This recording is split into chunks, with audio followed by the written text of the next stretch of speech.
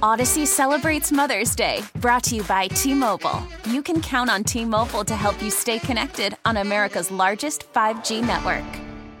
Before we get to Saturday night's NFL divisional playoff matchup between the 6th-seeded Giants and top-seeded Eagles, we'll have to intro the fact first that the sports guy we have previewing the game with us tonight.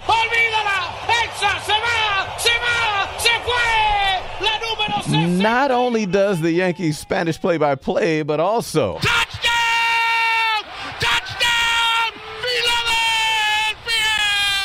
all-around radio guy, radio voice for the Philadelphia Eagles on their Spanish broadcast, Ricky Ricardo, down in Florida right now. Hey, what's going on, Ricky? Levon, just getting ready. It's T-minus 24 hours to kickoff, my friend. So first flight out, I will be on that first bird up north and ready to call what's going to be an epic battle between one of the true rivals in the NFC's Eastern Division, not the Cowboys, the Giants and the Eagles, the neighbors with stadiums separated by 95 miles. You mentioned Cowboys. We'll save this conversation for another time you're in the newsroom here about why there are so many Cowboys fans around these parts, but we'll get off of that. The Giants, though, they're just coming off this big wild card win in Minnesota against the 13-4 Vikings. So, hey, do you believe in momentum?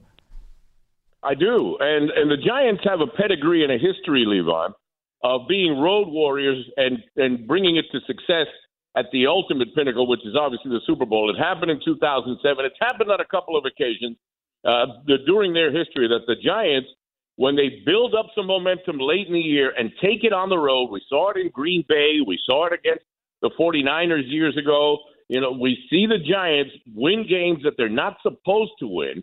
This team that the Eagles beat pretty bad, 48 points they scored on them in December. We're talking about 7 weeks with 3 matchups between these two rivals.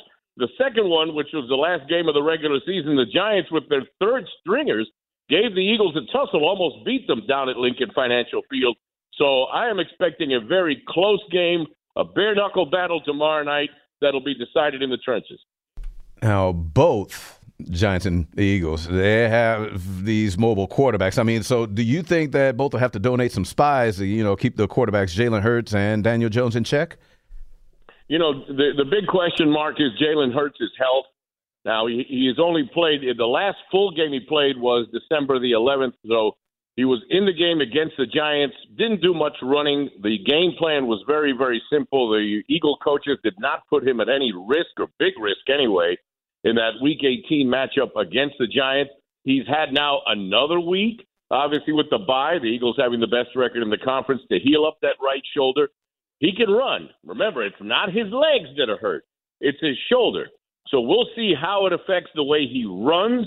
As far as throwing the football in practice, he looked very, very good this week.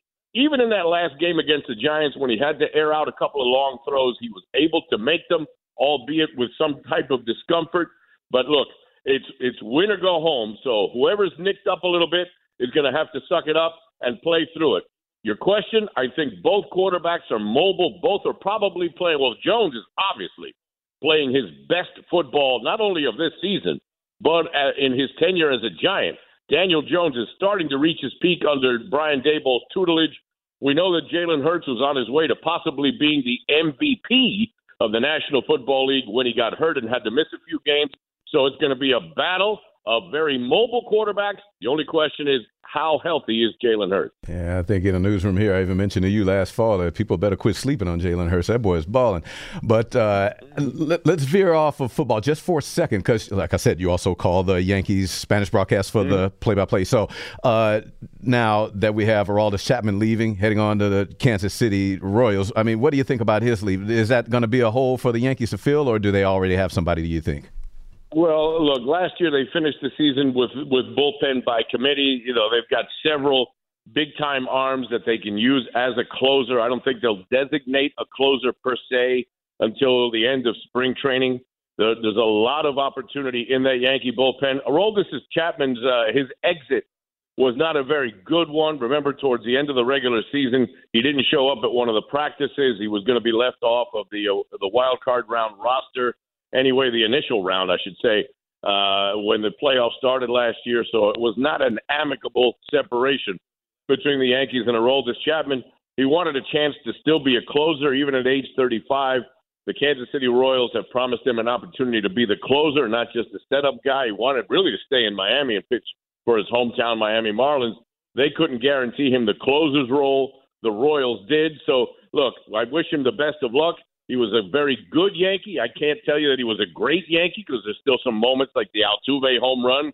There's some big shots that he led up in big games as a Yankee.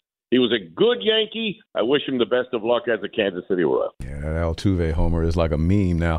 One more question for you, Ricky. Did you hear about New Jersey Attorney General telling the bar owners that it's okay to ban guns just in case New York and Philly fans start acting a little too much like New York and Philly fans?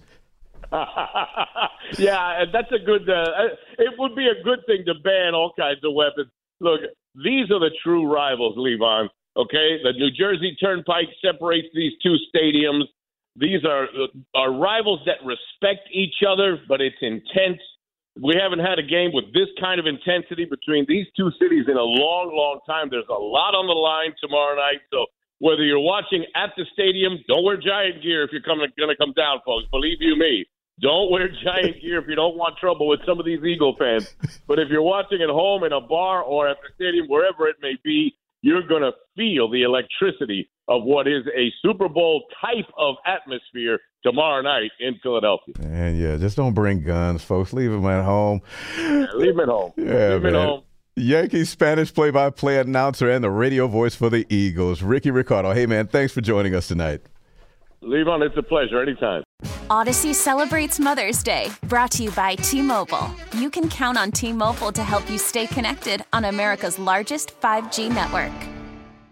Hey, Rob Bradford here. I have set out on a mission with my good friends at FanDuel to prove what I have known for some time. Baseball isn't boring.